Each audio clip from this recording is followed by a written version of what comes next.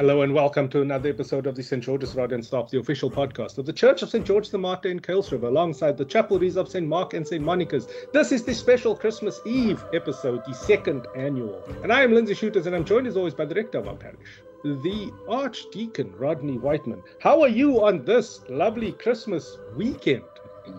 I'm actually interested to know that as I started going towards the weekend and thinking about and planning the liturgies and all that, time slowed down for me.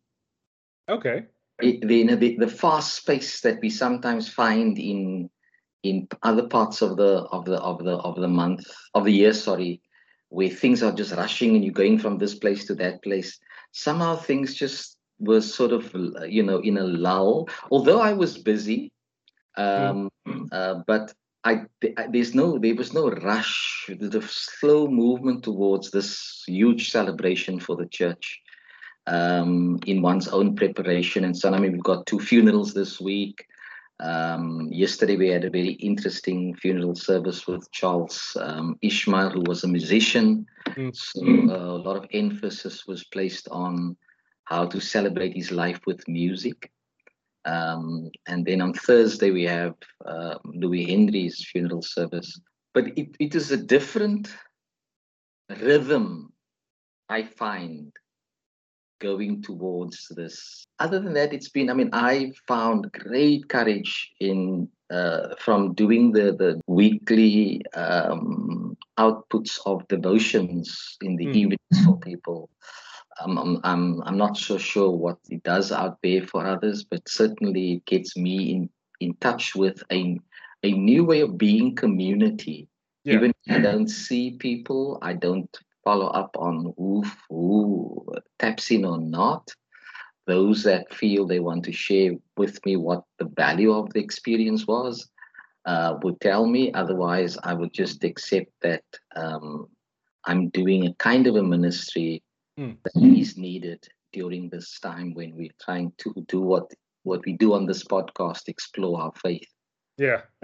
In prayerful ways, thoughtful ways, in reflective ways, in the context we are living in. So otherwise it's been good through the grace of God. And you guys? Awesome, actually.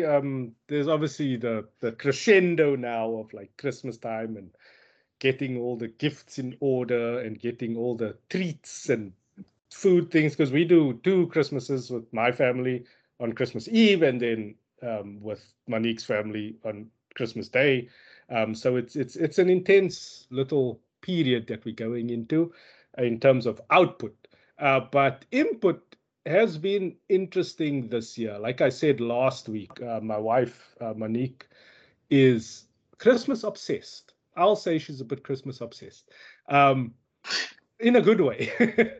But yeah, the feeling hasn't quite been there. We've had our challenges going into the season, but yeah, a lot of that has now been alleviated, and it's good to see her find the Christmas spark again.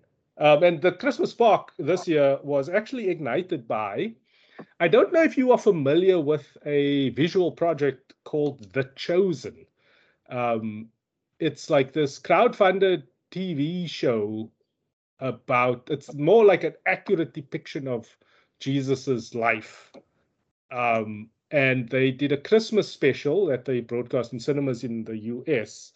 It's all, if you go to I think it's thechosen.com is the website, you can view all the episodes for free there. It's crowdfunded and put up there. You can donate to the project as well. They're busy funding season 3 right now. But they had a collection of artists who were singing like authentic, biblically driven Christmas music, and then a special episode of The Chosen where it was like the birth of Christ, which was then interesting because the Joseph that they pick is a very brown man. And the Mary is more like Middle Eastern, and then the baby comes out, and the baby is not either of those. It's quite European. And then I was like, Wow, you guys really went for the realism there. Anyway, besides that, that did light the spark, even in me, in my cold agnostic heart. Um, it did get me reflecting on how to interpret the message of Christmas to everybody else. So I'll give you an opportunity to call our minds together with a collective prayer, and then we'll get straight into that. A good day to you, congregants. Thank you for tuning in. Let us pray the collect for Christmas Eve. Loving God, your light shone in the stable of Bethlehem. Draw us to worship the child in the manger and use us to tell the story of his love to the world, who lives and reigns with you and the Holy Spirit, one God, forever and ever. Amen. So I'm going to jump into the reading from Isaiah chapter 9, verses 2 to 7. This is the Good News Bible translation. So it goes, the people who walk in darkness will see a bright light. The light will shine on those who live in the land of death's shadow. You will expand the nation and increase its happiness. It will be happy in your presence, like those who celebrate the harvest or rejoice when dividing loot. You will break the yoke that burdens them, the bar that is across their shoulders, and the stick used by the oppressor, as you did in the battle against Midian. So if I look at, there's an artist called Chris Tomlin, and he penned a more modern kind of take on a traditional hymn, which is called Noel, Come and See, not to be confused with the first Noel.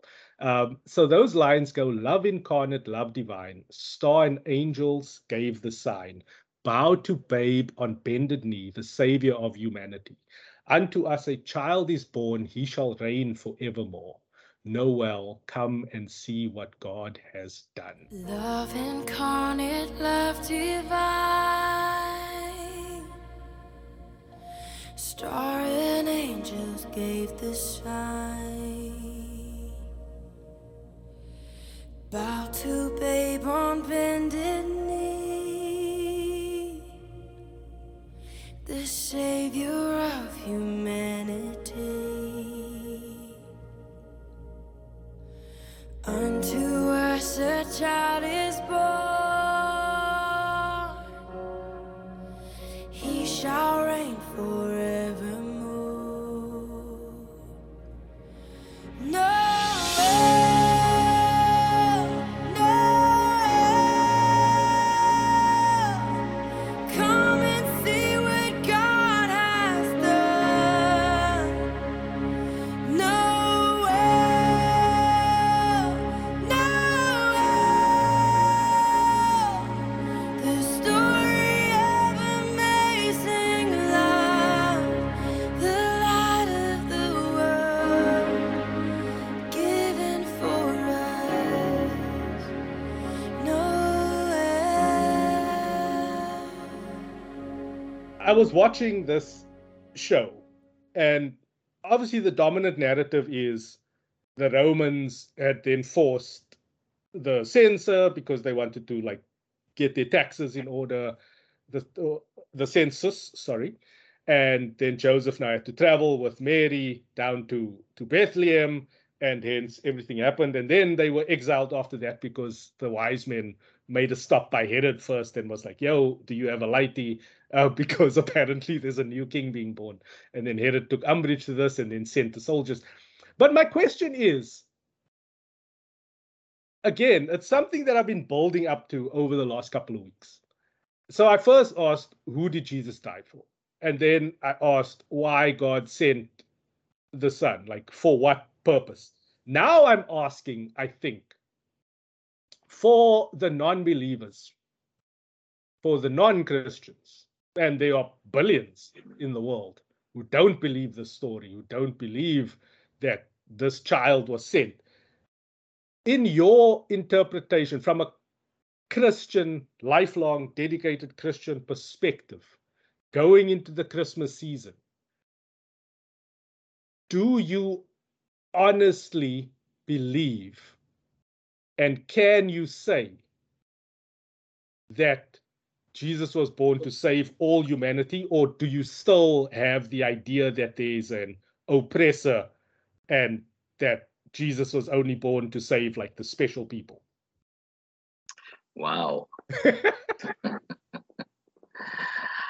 I made a statement in a meeting one day, which was a fraternal meeting where the clergy of the local area got involved in. And as we were discussing Christmas, because it was close to the Christmas season, I made this statement. I said, Christmas does not belong to Christians. Wow.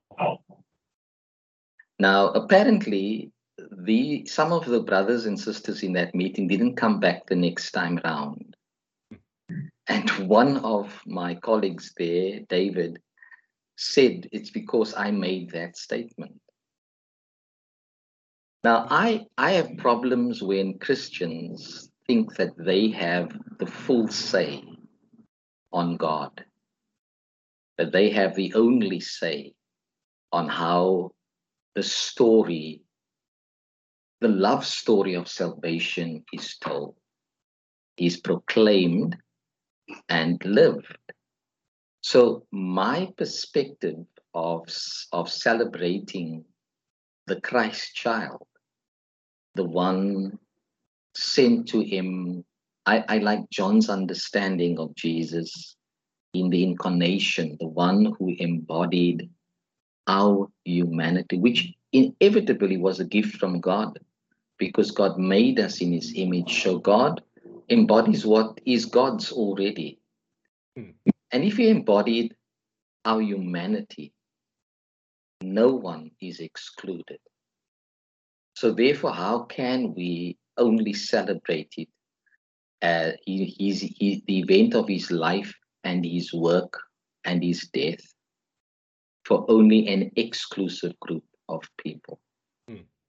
But what we do as Christians understand in terms of following our salvation history based on the biblical narrative, like with any story, it has a starting point. And the starting point may have seemed to people that it's therefore only around, like the Isaiah passage is talking to the exiles.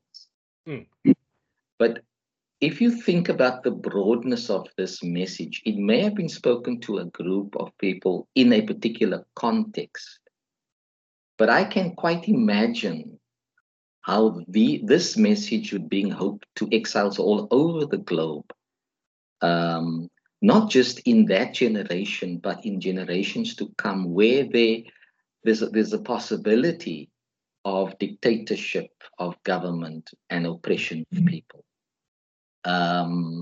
We now that we are more in touch with the world through the global network of the web, we do get a sense of what other people may be going through, similar to ourselves. Like, one of the things that we are praying for is how does God help us to become delivered from corruption in government? Because corruption is a form of oppression.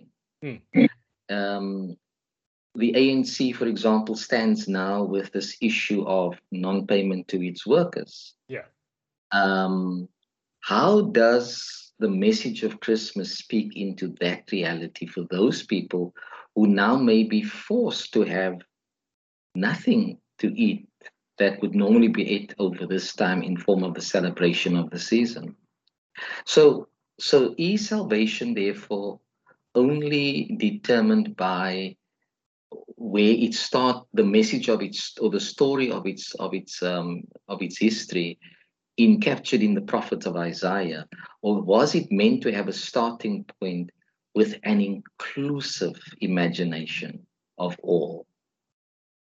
And so I find in the story of Jesus as the incarnate God with us, the embodiment of embodying our humanity, as an inclusive story. So when Jesus did that, he did not do that for believers only. He did that for everybody, so that no one is ever excluded from the mind of God, from the heart of God, from the love of God, from the saving work of God. Now, we then would start telling the story from our, let's say, from the Anglican perspective. The Anglican perspective would therefore draw on the Catholicity that we come from. And so the symbolisms will still be a manger. It will still have the barn scene. Yeah. It will have the parents. But the barn is the starting point of a bigger story. Who would have thought that when you see the Christ child lying in the manger, that he, in a couple of days' time, needed to flee to Egypt as a refugee? If that was part of the journey, as I believe it is, that shows how inclusive his dying for everybody was. Because his coming was for everybody. Therefore, the death that he died would be for everybody. The eye-catching moment of love was what the angels told the shepherd, what message the 3 wise men received and followed the star. But it was an inclusive one, because those 3 magi, for example, were not exclusively related to the Israel people. Yeah. And of course, I mean, Herod was a dummy king. A dummy king is easily threatened, even by a child that was just born. So that his death spoke to the political scene of the time also shows that his birth speaks to. So his death also spoke to all of the facets of human existence and experiences. And so his birth, just his presence, just the mention of his presence drew people to him, but it also drew fear into the hearts of those who wanted to maintain a status quo. So yeah, then obviously the Isaiah passage continues. I'm only going to focus on this in terms of the liturgy of the word, because we all know the Christmas story and the gospel and everything, and we will talk about other themes like in a moment. But it says specifically, a child will be born for us, a son will be given to us. The government will rest on his shoulders. He will be named Wonderful Counselor, Mighty God, Everlasting Father, Prince of Peace. His government and peace will have unlimited growth. He will establish David's throne and kingdom. He will uphold it with justice and righteousness now and forever. So again, like powerful political statements here, and there's that feeling of nationalism, and I'm sorry to harp on this, but I think it's important for me, especially as people are moving away from traditional church, traditional ways of worship, traditional ways of there's other ideas of Christmas that are taking precedent, and we'll talk about that in a moment as well. When you read your homework back to me. But it's important for me to establish this point that Christmas time for me is more a time of, it's a reset button for the year. So like everything that has happened so far, all of the grudges that you're carrying for the year, all of the wrongs that have been done to you, all of the wrongs that you have committed to others, it's a time to reflect on all of that and let it go. Work through what you need to work through. Take the time to sit down and take stock, and then have hope that you can start the next year afresh. And like I think it's a more powerful message than just limiting the Christ birth to a select bunch of believers that then encourages non-believers to then just dogpile and reject it completely. Well, I think that the Christ child and his birth is a message that conjures up hope. And if we reflect on it, let's say from a secular perspective, where you are saying, after all the hard work during the year and the challenges we faced, this brings us to a time when we can anticipate new birth for ourselves by just sitting down and reflecting on our lives. This story helps me to do that. If I want to be secular about it, without the focus of the Christ child being born in me, which is where the hope of Christmas lies. But for persons who want to think secularly, that leaving the Christ child out of it, this story also says, I can become better than this. I can be honest about where I am in myself. Yesterday, I shared meditation on a poem that was written by Frank Bechner. His first line in the poem says, "Listen to your life." And as I reflected deeply on that, and I used it in a counseling session with a couple the same day, I more and more, when I presented it in the devotion, for me, it sounded like almost automatic when I do listen to my life. Automatically, I'm listening to my Creator. But if those who don't want to focus on the Creator says, I will listen to my life, then what you are saying is that I can then begin to dispense of the things that are useless and no use hanging on to. And I can work out for myself, how do I get to a higher level of living in my consciousness, in my behavior, in my attitude, in my person. Of course, as a Christian, I don't know whether I can do that in a secular mind, with a secular mindset. Yeah.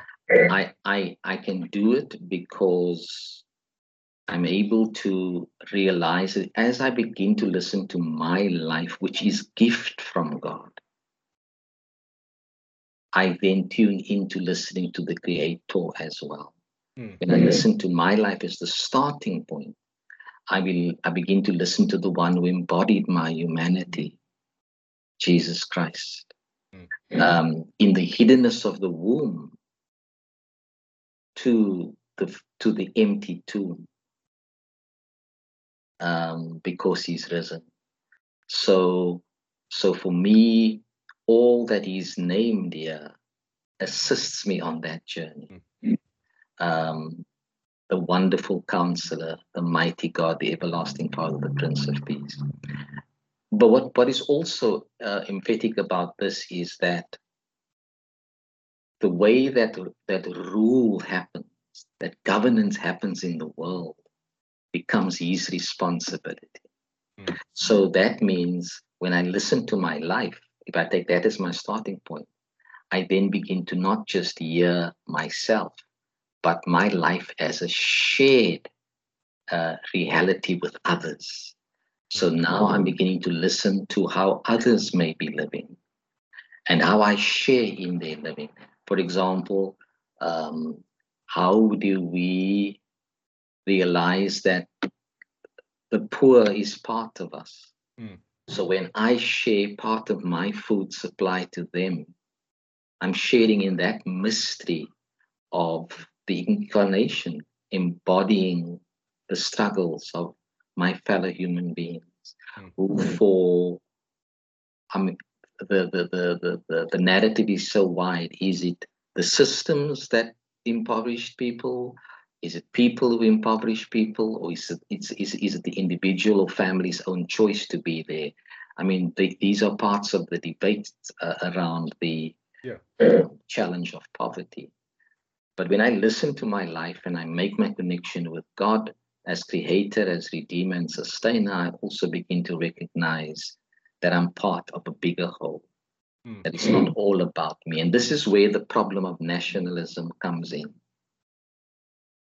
Sometimes I tune into American rhetoric where a white person in America tells somebody from another part of the world who's come to find homage in American society, go back to your own country, as if they are in their own country.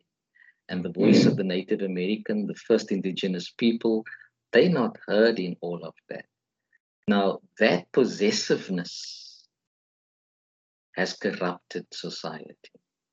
So too in our own South Africa, there are struggles with people of some of our locals who can't embrace our brothers and sisters who need homage here amongst us because things are difficult there. I'm so glad we've got a new parishioner who's a bubbling young man. And he came to join the parish the other day. Alliance is his name. Mm-hmm. And Alliance is from the DRC. Mm-hmm. And since he's been part of the parish, he has been in church with this vibrant smile, with this, he's old. He's just old. He's old. And when you listen to him, you listen to, and then you begin to realize just how part of who he is part of who I am. And so I started saying, so tell me about your family. So the picture gets bigger, becomes more inclusive. That is why we cannot own Christmas as the church, the Christmas story, the Christian narrative, and the Christmas event. But we've got to celebrate it in an inclusive manner. Must never be exclusive. It must not just be for us in inverted commas. It must not have that nationalistic inclination, because I'm still governed by John 3:16. God so loved the world. Yeah. So, watching that Chosen thing, in the musical numbers, like leading up to it, there's this one scene with like a bunch of children. I forget what they were singing, but I remarked to Monique, like, there's a disturbing lack of diversity. It was mostly like white kids. It's an American thing. Like, I understand the dynamics that happen because like things you should know about America is that Black and brown people are the minorities, like proper minorities. It's a white dominated country, like unlike, it's the reverse of what we have in South Africa from a racial perspective. And then Monique actually made a very good point. And she's like, we can't put that kind of expectation of visual diversity on the next generation because we've had so much interracial relationships and marriages, and like the kids won't look black and white. You know, there's a lot of there's a lot to the spectrum between when you start mixing along racial lines, which, I mean, we all people. So that really got me reflecting on my own biases when I'm viewing things. But why I made that point, why it sticks out to me, is in the show, there's a refrain, people must know. But the artists, and they had a couple of monologues explaining like the different names of God as well. Those people in their speaking are saying the people must know. And my question is always like, who's the, you know?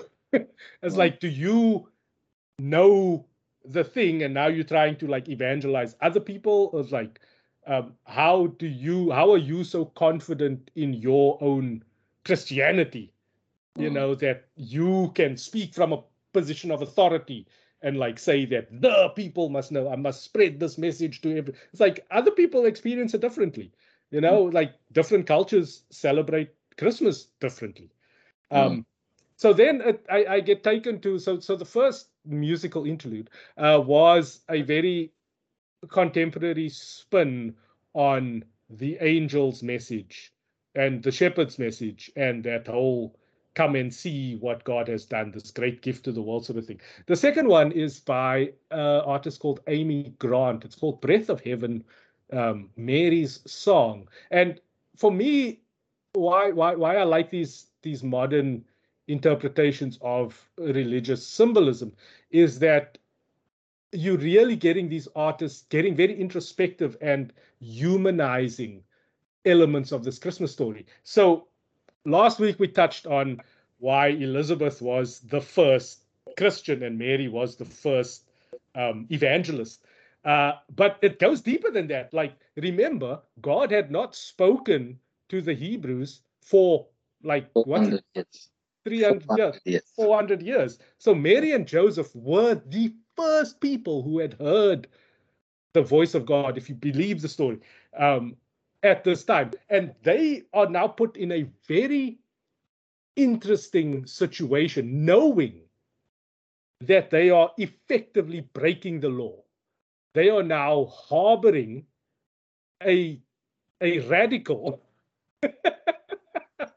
like there's no other way to put it. Like the pressure on parents when you are dealing with these kinds of revolutionary ideas, when you know, like they were told, this is the thing that you have to do, and given an idea of what's going to happen after, it's like this dude is going to change everything that you know. And now they just scrambling around like two scared teenagers. And then this beautiful interpretation. I'll play the song at the end, but in the second verse, it's Mary now saying, I am waiting in silent prayer. I am frightened by the load I bear. In a world as cold as stone, must I walk this path alone? Be with me now. Breath of heaven, hold me together. Be forever near me. Breath of heaven, lighten my darkness, pour over me your holiness, for you are holy. Breath of heaven. Breath of heaven, hold me together, be forever near me. Breath of heaven, breath of heaven, lighten my darkness, pour over me your holiness, for you are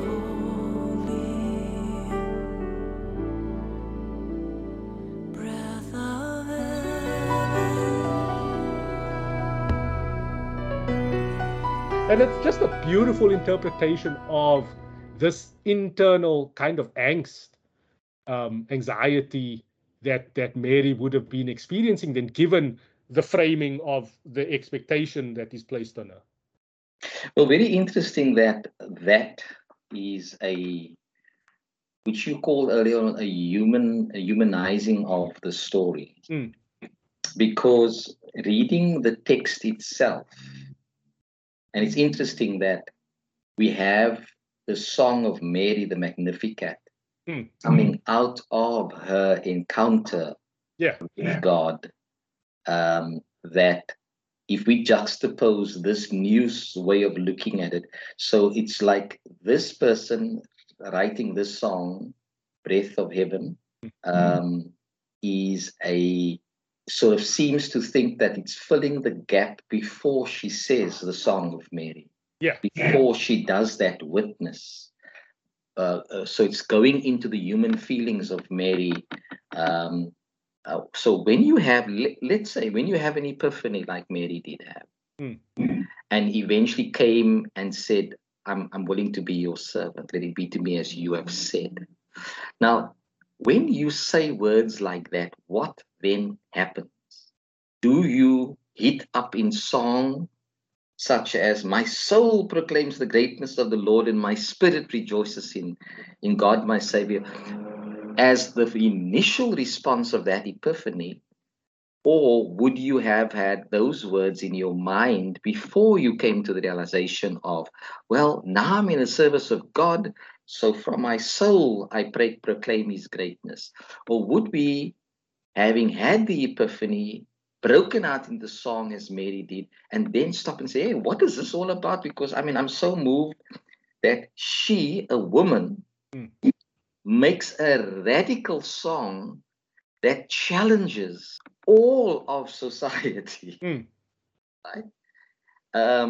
So not only is she going to bear a radical, she becomes radical based on what we hear in the Song of Mary. Yeah. Look, yesterday I was reading out of a paper called The Premier, and in there the question that the journalist was asking was, does the Bible actually say Mary was a virgin that bore a son? And she goes through the biblical texts that are available, and then she talks about how is it possible for a virgin to be born. She goes back to the Old Testament to see this very text here, and then she says, yes, Mary is a virgin who bore a son. Now, if that is not radical in the eyes of the world, scientifically in any other way, what is? So I understand that and appreciate the fact that that song illuminates the voice of women in the whole of salvation history. But it shows us not just the powerfulness of her message, but also helps us to realize that undergirding all of that is the human struggle of fear to be radical. But touch base with the fear and look at, and again, that sort of confirms what I said earlier on. I need the breath of heaven to make this possible in me and through me, if I heard the song correctly from what you said. So I have no problem with us looking at Mary through that eyes. But we cannot do that without recognizing this most powerful, radical song of Mary the Magnificat, which displays the nature of God in a world he seeks to change, to become better, to the way that he meant the world to be, the world where goodness prevails, where peace prevails amongst people and his creation. That is why we grapple with the understanding of who God is. He could speak creation into being, but he takes a whole process with salvation. Because it's not forced, it's given. It's lived.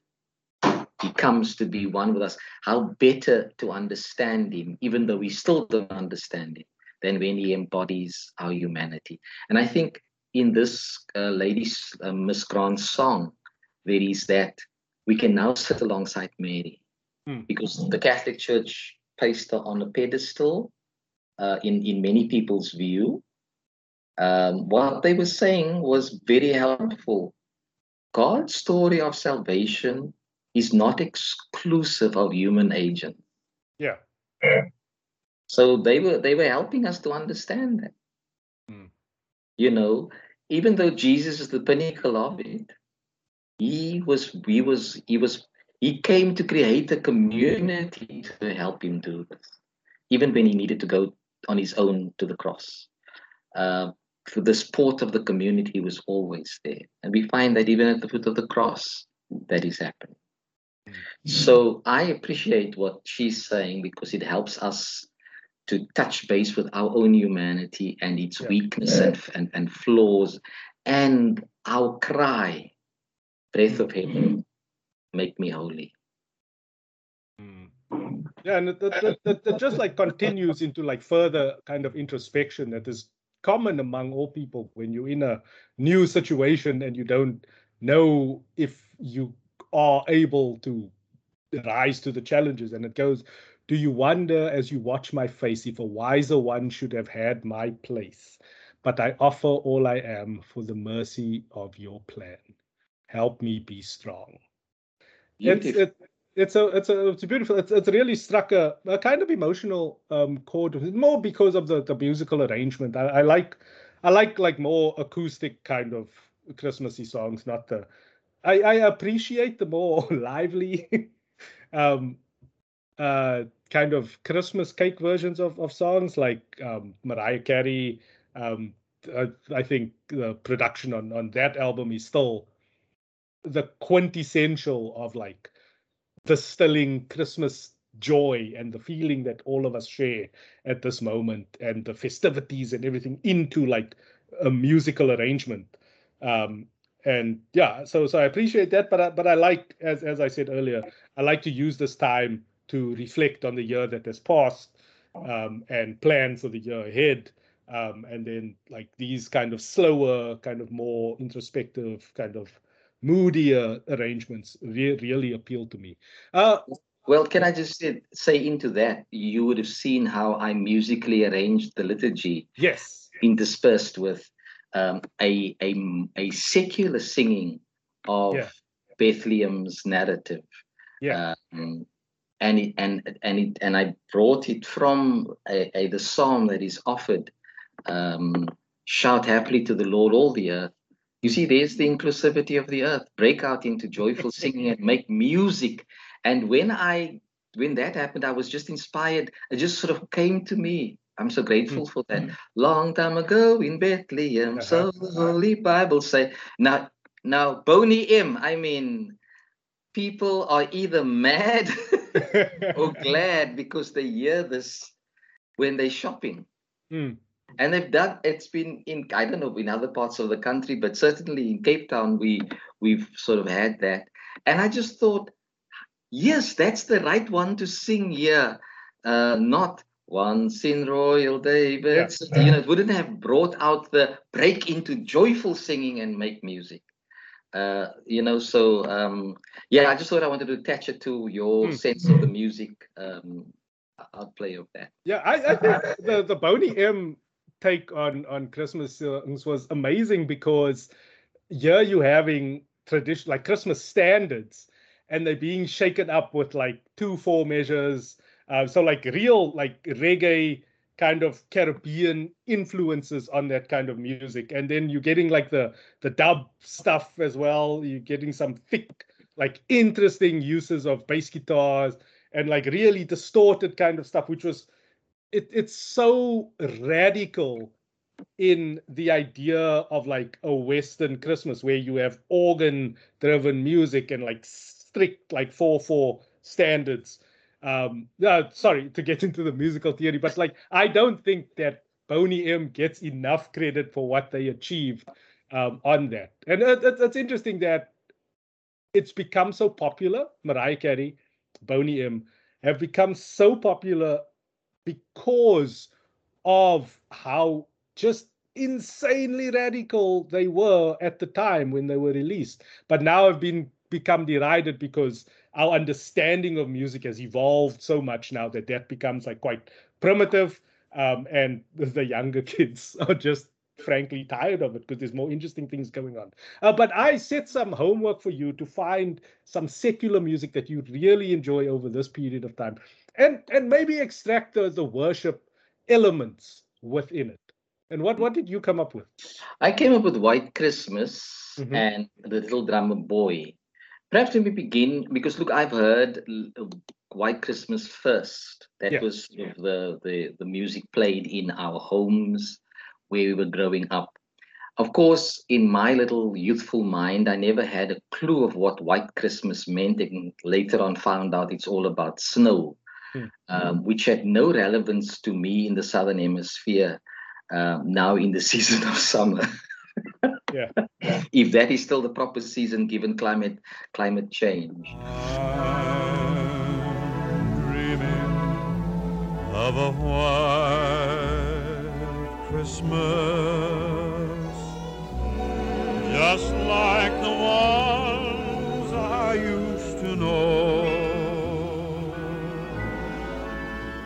where the treetops glisten and children listen to hear sleigh bells in the snow. I mean, I think Bing Crosby's, voice is the attraction. And apparently it released over 50 million copies worldwide. So the impression of this song is also, now, I don't think this song, I think the most important word for me there is the way that we are called to dream. And to be open to dreaming. Now, when it would challenge me in the Southern Hemisphere to say, so what kind of Christmas would I dream of in the Southern Hemisphere, where there is no white snow? Yeah. Although, I mean, recently more snow has been falling in our parts of the world than in former parts. Of course, white supremacists may assume that the white Christmas is all about them, and so one opens up. But also, I think that the dreaming part is a very important part, and it's also what we aspire to in spirituality. And children listen. Now, not only children need to listen, all of us need to listen. But of course, we're not listening to sleigh bells in the snow, because but the ringing of a bell resonates with church, a call to worship. And perhaps is the church a sleigh, if we were to relate it to the symbolism of the words in this music, that goes through the community with the ringing of its bell, just the rhythm of its bell ringing. What does that awaken in the soul? Mary says, my soul proclaims the greatness of the Lord. My spirit rejoices in God, my Savior. It's a call to worship. But in order to hear the call, you need to be listening. And to listen, you have to be still. You have to be quiet. After all, it's the waking up process. You don't wake up in noise. You wake up in silence with movement and rhythm. So, and then I think the extension of what does this message of Christmas, this event of Christmas make me do? It makes me reach out to others. I write a card. And my message to others, which comes in with, how do I start the new world, the new day, when I'm reflecting on the past, which may have led me to grumpiness, to disillusionment, to sadness, to anger. Now, what I'm writing now, what I'm penning, as I reflect on all of this, is that you may have happy days going forward. That the darkness would have faded. That resonates with the Isaiah passage that we read. Yeah. Those sitting in darkness have seen a great light. So that there for me has got some symbolism about the message of Christ coming into the world. He comes, merriness has to do with peace on earth and goodwill to men. God wants people to be happy. And I can help you in your happiness when I'm blessing you with that message, and also trying to live up in my relationship to ensure that you experience happiness. And when you experience happiness, then there is gladness in mine. I marveled the other day when speaking to Sister Marinus, who works at the West Bank clinic with Sister Willis, and the two members of our congregation. And so Sister Willis brought the food that was made by Our Ladies to the clinic. And Sister Marina said, I watched as they were eating in the courtyard. People with serious illnesses, and just the meal and the connection to it, the gratitude from what was going on. She just found it marvelous to see that moment when poverty-stricken people have a moment of merriness in that they are eating something they couldn't even provide for themselves. And the gratitude they show as a result of receiving that spoke volumes to my heart about the need of reaching out. I write a card. I reach out to you in some way to help your happiness. So I never thought of this in this way before, but you're challenging me to think about a musical song that was written in 1942. Does the message of old ever go away, no matter how the new bangs on our door with its loudness, and sometimes it's missing a message of hope? So the little drummer was introduced to me by my aunt, who on the 21st died. She passed a year ago now. She heard this on the radio and played it for us, the Little Drummer Boy, and that's how I got to know about the Little Drummer Boy. I probably was about 12 years old or even younger than that. They told me,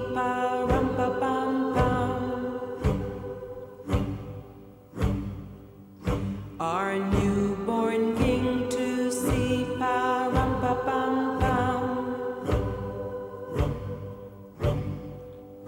our finest gifts will bring,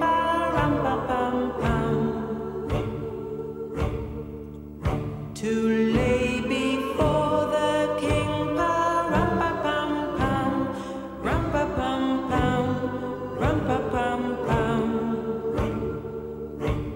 so to honor him,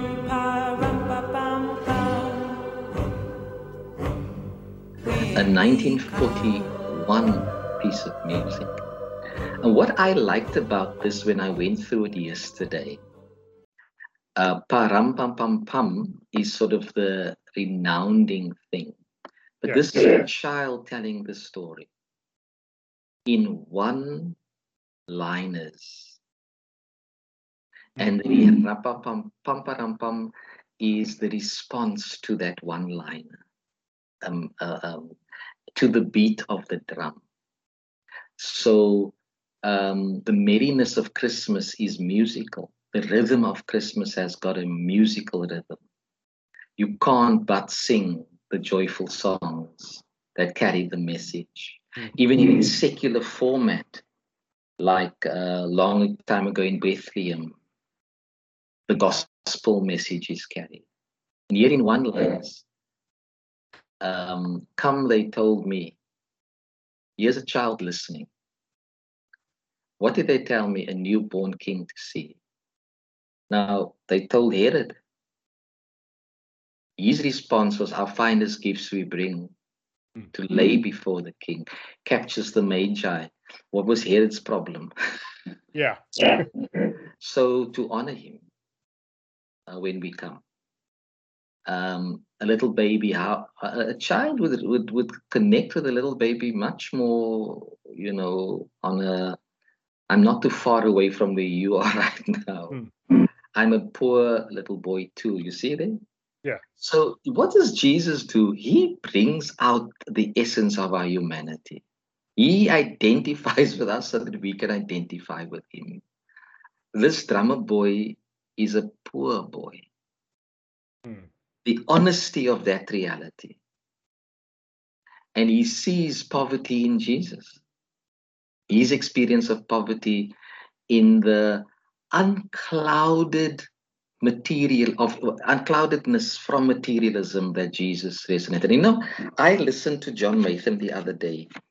He was asking the question of what Christmas means and what people would do. And, And before he went into it, even John is also somebody that will say he's agnostic. But John knows the Bible from pillar to post as you know it. And John would say, I just hope that the initial reason for Christmas, untainted by materialism, would be the focus. But unfortunately, materialism clouds out the message. I mean, that was prophetic. Yeah. From somebody who says, I'm not sure I believe. So that little boy says this. What is this all about for him? A little baby that shares my humanity and makes me realize that he shares my poverty too. I have no gift to bring that's fit to give to our King. Wow. And then he plays his drum for him. Yeah. He gives what he recognizes he has as a gift. So is he really poor? No. Because there is something poor people can give. People materially poor can give. So I think I've done my homework pretty well. That you have. That you have. I'll actually tell you something. I knew it. I just had to go check it to be true now. There is a connection between the two songs as well. They were both recorded by Decca Records in the 1940s. So the Trapp family, of which they were immortalized in cinema form as the Von Trapp family in The Sound of Music, they recorded Little Drummer Boy in 1941 with Decca Records, and then Bing Crosby was a Decca Records artist, and he recorded White Christmas in 1942. So there is that as well. Wow, I didn't know that. I didn't actually come on that, but thanks for that. It's yeah. So Decca Records, obviously legendary production house. Billie Holiday, Louis Armstrong, like a lot of great music, great, like foundational kind of human culture, like our shared culture came through those hallowed halls. But yeah. Thank you very much for that. This has been another. I hope you listeners enjoyed this little trip down musical lane for a lovely Christmas Eve special episode. Thank you very much, Father, for another year of inspiring debate on this exploration of faith. And yeah, I think we will be off for 3 weeks. Obviously, all the links and to the music and the prayers and the liturgy is in the podcast description. But yeah, we will take a little break and we will be back with you in the new year. If you could please extract a few other points of reflection from the greater prayers of the church, and I will see you next year. Thank you very much, Lindsay, for helping us to consider the need to explore our faith in times of crisis and in times of joy. I want to just highlight some of the things that we consider praying for. That we pray continually for the poor and homeless, that we pray for young mothers across the world, that we hold before God all people who will have to work during this time, and especially the disaster management teams to ensure that our roads are safe, the hospital wards, especially the ERs, when some of us go out of hand and have to end up there. So we hold them before God. This Jesus of the stable, this Jesus who was born of Mary, to this Jesus who was visited by the shepherds. We are more and more confronted with the reality that we have refugees living amongst us. Here I think of Ali Hans, who comes from the DRC, unable to even have been at his father and mother's funerals in this year because he couldn't go home. We think of them living in fear of their lives and have left homes and families. We also ask God's blessings on the people who are in hospital because of life-threatening illnesses, need of operations, and the over 16,000 people now infected with Omicron. Sadly, the 48 people who seem to have died on a daily basis in our country. And for that reality across the world. And then let us hear the words of the wise scientists.